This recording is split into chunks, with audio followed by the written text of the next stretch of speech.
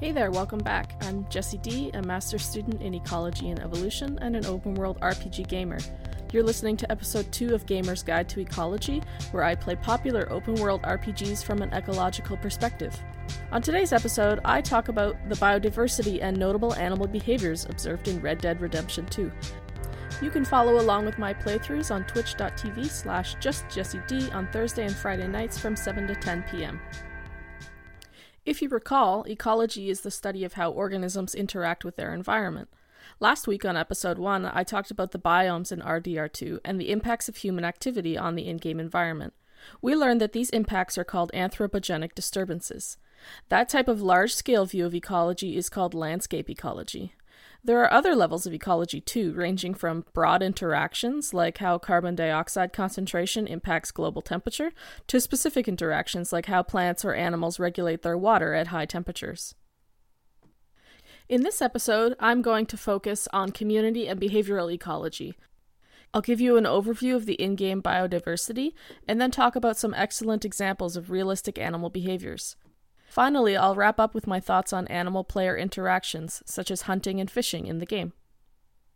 Community ecology is the study of interactions between populations of different species living in a given area. The diversity of all living things in an area is referred to as its biodiversity, or species richness. The developers of Red Dead Redemption 2 modeled a high level of biodiversity, with about 200 animal species and 40-plus harvestable plants. The harvestable plants can be used to make food, medicine, or poisons in-game.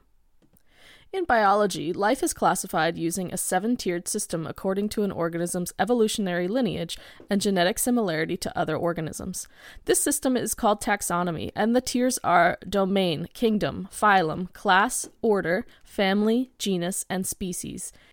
Each class of animals in the phylum Chordata are represented in RDR2: fish, amphibians, reptiles, birds, and mammals.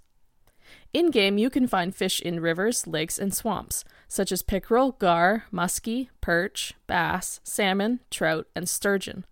Bullfrogs and 2 species of toad are the only in-game amphibians, but reptiles have quite a few representatives in venomous snakes, snapping turtles, alligators, iguanas, and more. The developers modeled a huge variety of bird species too, including small songbirds, jays, crows and ravens, waterfowl, gulls, birds of prey, herons, and egrets. Finally, mammals in RDR2 are especially diverse: large and small, domesticated and wild, solitary and social. Solitary animals are those that live on their own and only interact with others of their kind to mate. Social animals are those that live in groups.